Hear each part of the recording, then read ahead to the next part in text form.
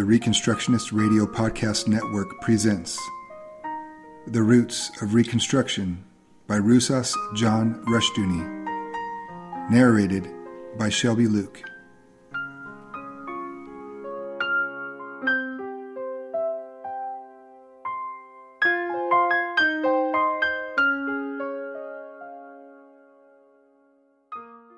Thank you for joining me this week in the reading of Roots of Reconstruction by Rusas John Rushdoony. In lieu of the judgment of God across this nation, I appeal to you to listen, learn, and live as the Holy Spirit guides you in the truth of the Word of God. The words and prompting of fallible men do not hold a candle to the truth of Scripture, and the truth of Scripture will only be words to our ears unless we exhort, establish, and exercise these infallible words in every area of thought and life. Chalcedon Report number 20, May 1967. A very basic fact hides behind a rather difficult philosophical term, epistemological self-consciousness. What does this mean? Two simple illustrations will help us grasp its meaning. An artist with marked epistemological self-consciousness is William D. Kooning. De Kooning paints in terms of Nietzsche's statement, quote, "The will to a system is a lack of integrity," unquote. For De Kooning, no system of thought or of art is possible because there is no meaning. As a result, his painting is simply meaningless daubs and blotches, a defiance of meaning and pure self-expression, expressive of the moment and its impulses. According to Hess, De Kooning paints in terms of, quote, "no environment," unquote. And this concept Hess defines for us. No environment. The metaphysical and social alienation of man from society and the nightmare of urbanization have been a preoccupation of modern writers from Marx and Dostoevsky to Heidegger and Celine. For De Kooning, however, quote, "no environment," unquote, is a metaphysical concept with physical materiality, with flesh and cement. In the Renaissance, he has pointed out, the painter located a Christ and a Roman soldier in their appropriate, quote, "places," unquote. What is a, quote, "place," unquote, today? Thomas B. Hess, William D. Kooning, page 18, New York, George Braziller, 1959. For De Kooning, man has no, quote, "place," unquote, and the very idea of, quote, "place," unquote, is meaningless. There is, quote, "no environment," unquote, because there is no framework of meaning for anything. As a result, De Kooning paints nothingness, because there is really nothing else to paint. The world is a world of nothingness, and for many artists, art to be realistic must portray nothingness. Modern art is not photographic, but it is realistic. For modern art, reality is brute factuality. It is meaninglessness. The interest of modern artists in Buddhism is because of this agreement with Buddha that not God, but nothingness is ultimate. As a result, these men are at war with the world of God and law. The world of meaning for them, the true faith, is in nothingness. Their nihilism calls for the destruction of the, quote, "pretense," unquote, of meaning. Of such men, we can say that they have a high degree of epistemological self-consciousness. They know that on their atheistic premises, a man can know nothing, and some of them, the, quote, "hippies," unquote, in particular, try to live in terms of their faith. For a second illustration, take any modern atheistic scientist. The scientist denies that there is a God who has created all things and whose predetermined plan governs all things. Like De Kooning, the scientist believes in a meaningless, quote, "no environment," unquote, world where nothing has a, quote, "place," unquote, because the very idea of a place for things means an absolute law and plan. But the scientist still works in his laboratory as though a plan existed. His scientific theories assume a plan and a place for all things, and he operates in his science on the assumption that there is a meaning and a direction in the universe. If he has allowed his atheism to govern his science, the scientist would have to deny his science as surely as de Kooning has denied everything that art once meant. De Kooning, of course, does not have full epistemological self-consciousness. This full self-knowledge would be suicidal for unbelieving man, and he fights against it. Without God, there is neither meaning nor life. Every non-Christian presupposes at some points the existence of God, even as he consciously denies him, because without him, all knowledge and meaning would be impossible. But God steadily moves all men and history to epistemological self-consciousness. He forces men to know that without him, they have no foundation, that their lives are built on sand. Men want the world of law and order which God created, but they want it without God. They complain because all respect for authority is disappearing, and their children fail to give them the honor and obedience which is their due. But if God's absolute law and plan are withdrawn from education and denied, a child and an adult is given then the right to think that his plan is just as good as anyone else's plan. If there is no God, then there is no authority. A very brilliant college student who headed a criminal gang told me that there was no such thing as crime because there was no absolute law. His very fine parents were deeply hurt and shaken by his criminality and his arrest and trial, but the young man was not. His education had told him that the man was merely a product of chance evolution, and he believed, therefore, that all the old standards were false. By the age of 20, he had already lived more luxuriously than his well-to-do parents ever had, and enjoyed more of the, quote, best, unquote, pleasures of life than they ever could. A year in prison was a cheap price and a kind of vacation. This young man had more epistemological self-consciousness than his parents. He knew at least the basic choices, God and moral law versus no God, no law, no meaning. The trouble with most men today is that they want the, quote, best, unquote, of two worlds, the moral order and meaning of God's world, and the freedom from God of atheism. The liberals, as a result, dream of a new world order in which all men will be well-behaved brothers, as good as the best Sunday school children, having full freedom from God's moral law without misbehaving or becoming socially destructive. The non-Christian conservative thinks that by winning some elections, he can restore the old godly law order and authority and have a free country again, when most men are drifting into de Kooning's world and have no use for the ideals he espouses. Man cannot reestablish true authority and law order without first acknowledging and obeying the true authority, the triune God. As a result, as history moves ahead, because epistemological self-consciousness increases, sinful man's rebellion against authority increases, because he progressively denies all authority and all meaning. Once non-Christian man was held in line by some of the God-given institutions established at creation. The family in particular long functioned as man's basic policing power and source of order. But as men developed the principles of their unbelief, of their rebellion against God, they progressively rebelled against every authority God set up in family, state, school, society, and everywhere else. Their only authority has become steadily their own will. Atheism itself is destroying the family, whether under communism, socialism, or democracy. Atheism is destroying authority in every area.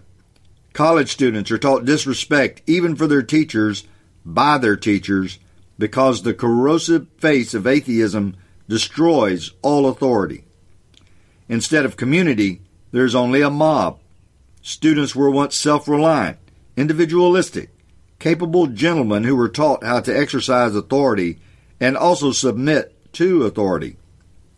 Today they are only members of a mob, meaningless blobs because for them there is no meaning apart from their momentary impulses. It is therefore of the utmost importance for Christians to develop epistemological self-consciousness. This means Christian education, It means a Christian philosophy for every sphere of human endeavor. It means recognizing that every issue is basically a religious one. As Stacey Hebden Taylor has written in a very important study, quote, "He who rejects one religion or God can only do so in the name of another," unquote.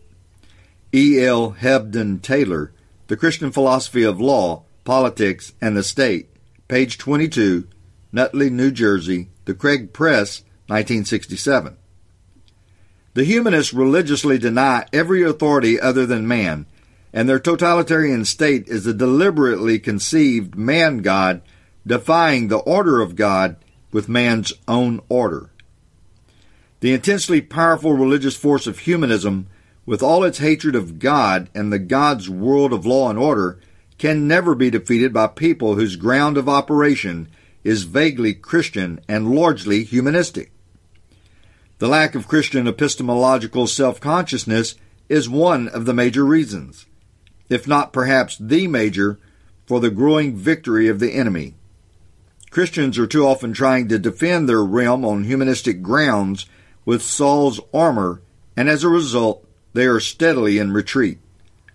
Often they are actually fighting for the enemy without knowing it. But victory should be ours. The more the enemy becomes what he is, the more his epistemological self-consciousness matures, the more impotent he becomes. What competition is a, quote, hippie, unquote, for a truly Christian man? What competition is a de Kooning or a Bob Dylan for a Johann Sebastian Bach? But if we rear up a generation on humanistic premises, they will follow humanistic leaders. Humanism is progressively decaying. The more it becomes itself, the more repulsive and impotent it becomes. Nothing is more deadly for tares than maturity.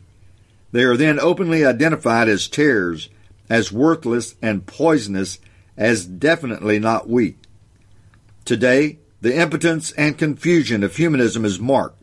It is wallowing in failure all over the world, in failure, but not in defeat, because there is no consistent Christian force to challenge and overthrow it. Nietzsche said, quote, "The will to a system is a lack of integrity," unquote. That is, to believe in a system of truth is to submit oneself to a higher law, to God. The strength of the humanist is their denial of a system. It is their lawlessness. They have been successful destroyers, but they cannot build. The strength of the Christian can only be a, quote, system, unquote, an example, systematic theology, a knowing, intelligent, and systematic obedience to the triune God, and a faithful application of God's law order to every sphere of life. If the Christian operates without this system, he is a humanist without knowing it. And this is the reason for the very great impotence of conservative evangelical Christianity. It is neither fish nor fowl.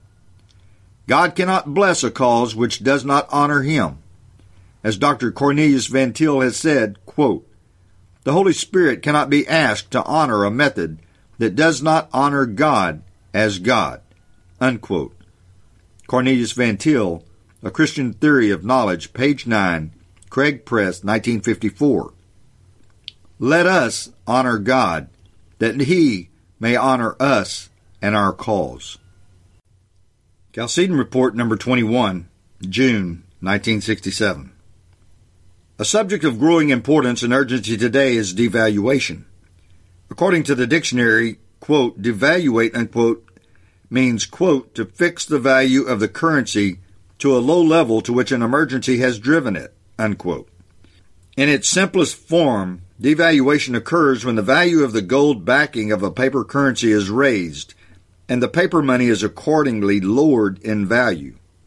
Thus, if the gold is worth $35 an ounce, or is held at $35 an ounce, and is then raised in price to $70 an ounce, the paper money goes down in value and is now worth proportionately less.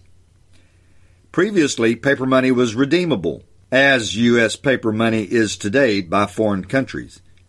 At 35 paper dollars for an ounce of gold, if gold goes to $70, then it takes 70 paper dollars to buy an ounce.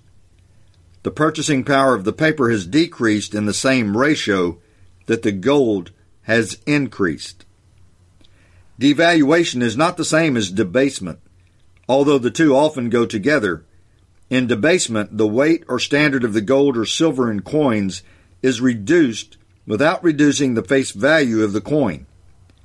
Thus, the silver quarter had 23 cents in silver in it. At $1.29 an ounce, the old price, the new quarter has only 2 or 3 cents of materials in it, but passes for 25 cents. The mint makes a sizable profit on it. Debasement affects coinage, and this is a limited part of our money today. Devaluation affects most of our money. Devaluation is a product of controls and of socialism.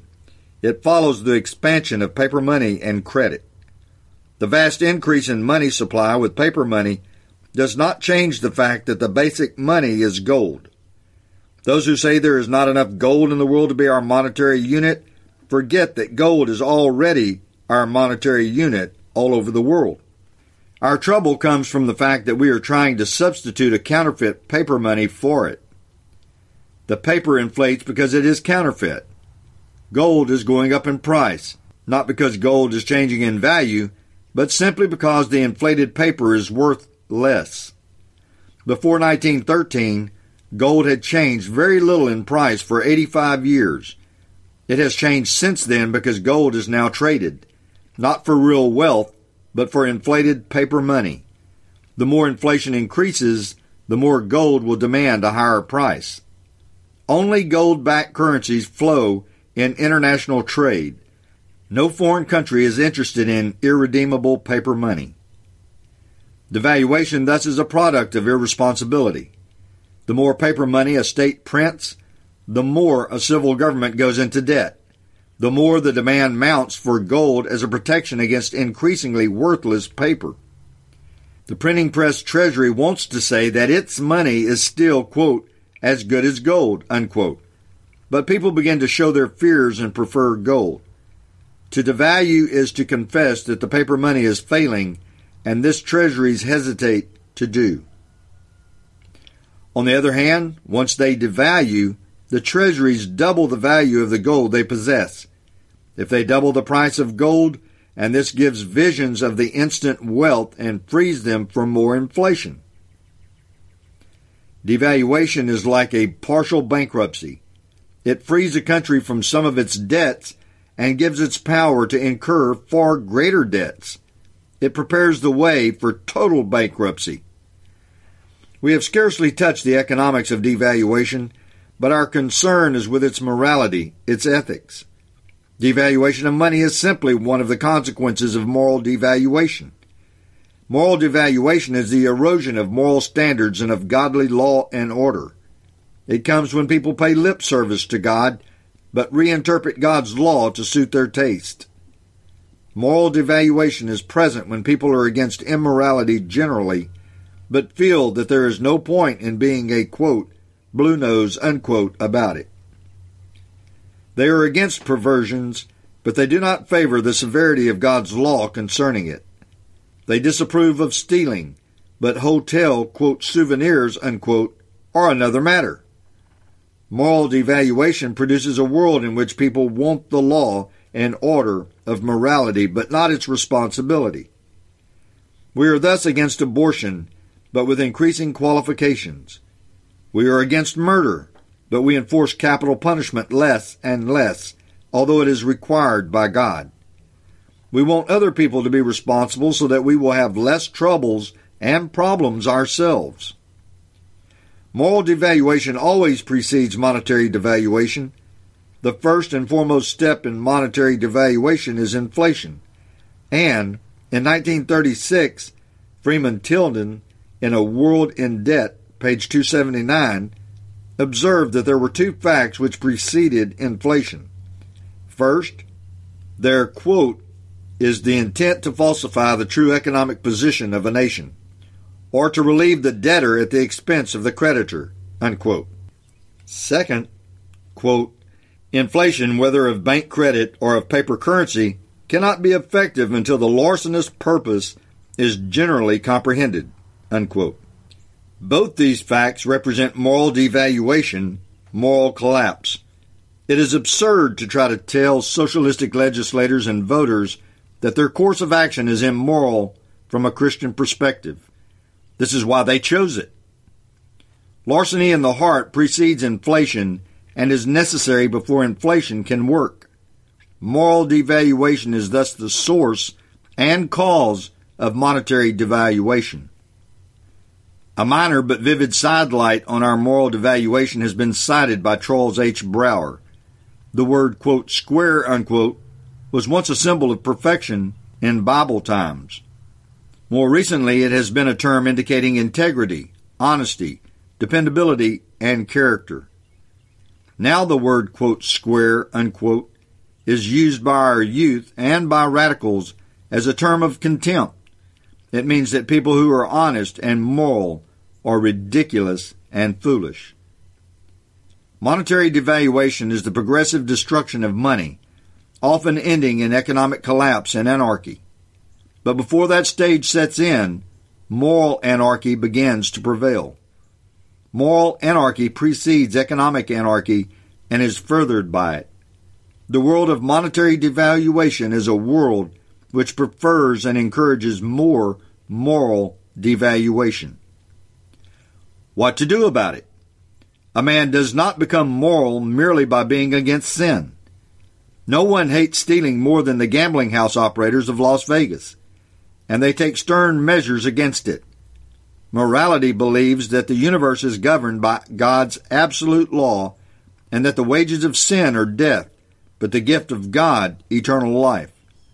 Morality moves positively to bring the world under God's law and to establish the dominion of God's law over man and his society.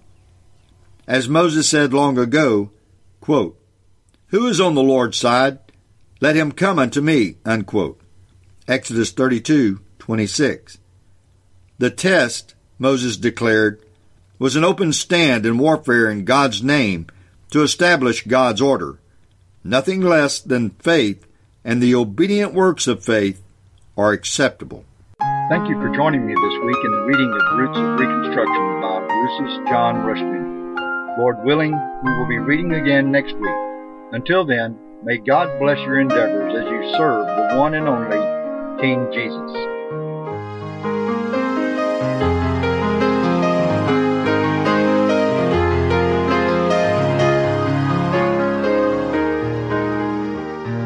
It was the blood of Jesus, the perfect sacrifice, the love he had shown us by his paying the very price.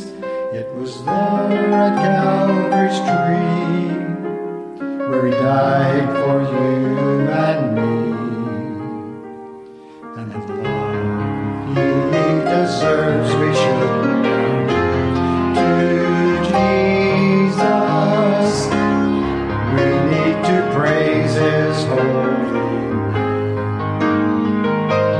Praise his name, lift up your voice and sing.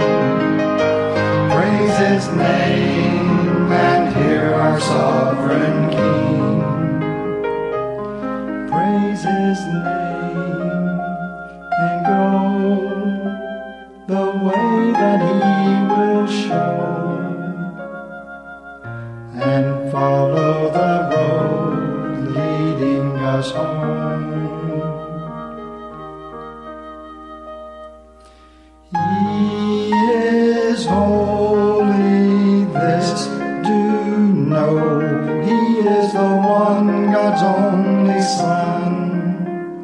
Love, embrace him and go. Oh, how precious Jesus is to us as the husband of the bride to be. Tell the world of his wrath, tell the world of his love, tell the world how Jesus Christ has set you free. set you free. He is the Lord of life to me.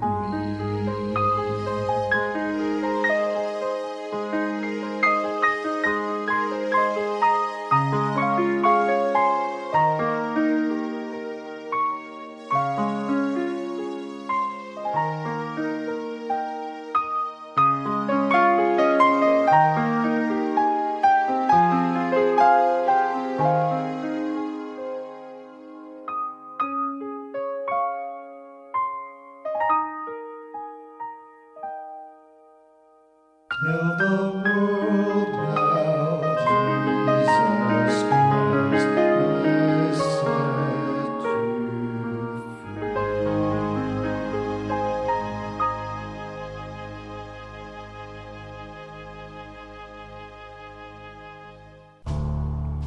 The Reconstructionist Radio Podcast Network brings to you a complete lineup of podcasts where you will hear practical and tactical theology. Our desire is not simply that you consume our shows, but that you also live out your faith in every area of life. We can talk all day long about these things, but if we fail to put them into practice, then we fail as ambassadors of Jesus Christ, our King.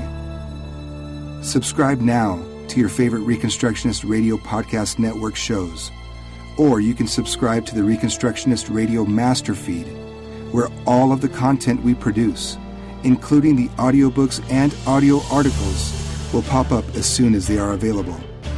And don't forget to visit ReconstructionistRadio.com to volunteer as a narrator or to partner with this ministry financially. May the Holy Spirit stir you into action for Christ and His kingdom.